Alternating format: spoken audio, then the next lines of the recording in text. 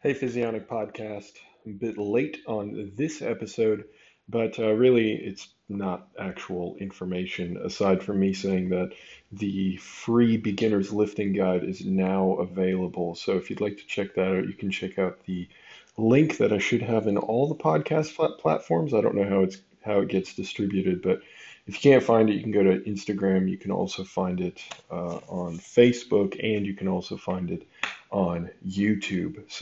Or you can just go to the website, physionic.org, and click on ebooks, e-files, and you'll find the free beginners lifting program. So it's really, the e-file is literally 12 pages long with a bunch of spaces. So it'll probably take you 10, 15 minutes to read through it. Shouldn't be difficult, but it'll teach you on the flexibility of how to design your own training program for the goal of muscle growth, muscle hypertrophy.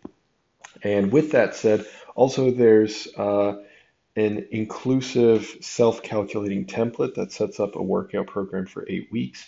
If you change the variables within the template at the top and it's got instructions, then it'll self-correct throughout the entire program. So if you go through the program, let's say, and then you want to do it again for the other 8 weeks, but obviously you've gotten stronger, so then you would input those new weights at the top and it'll repopulate them across all of the 8 weeks, the second 8 weeks. So hopefully it proves informative for you. I hope that it really helps you, and really it's just a way for me to say thank you for supporting Physionic. And if you want to share it with others, feel free. Obviously, that's what I'm trying to get out.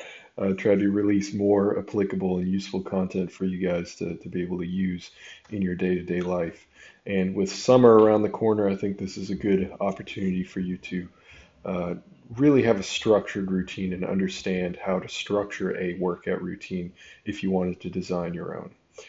All right, with that said, I hope to catch you in the next one. Have a good one, guys. See ya.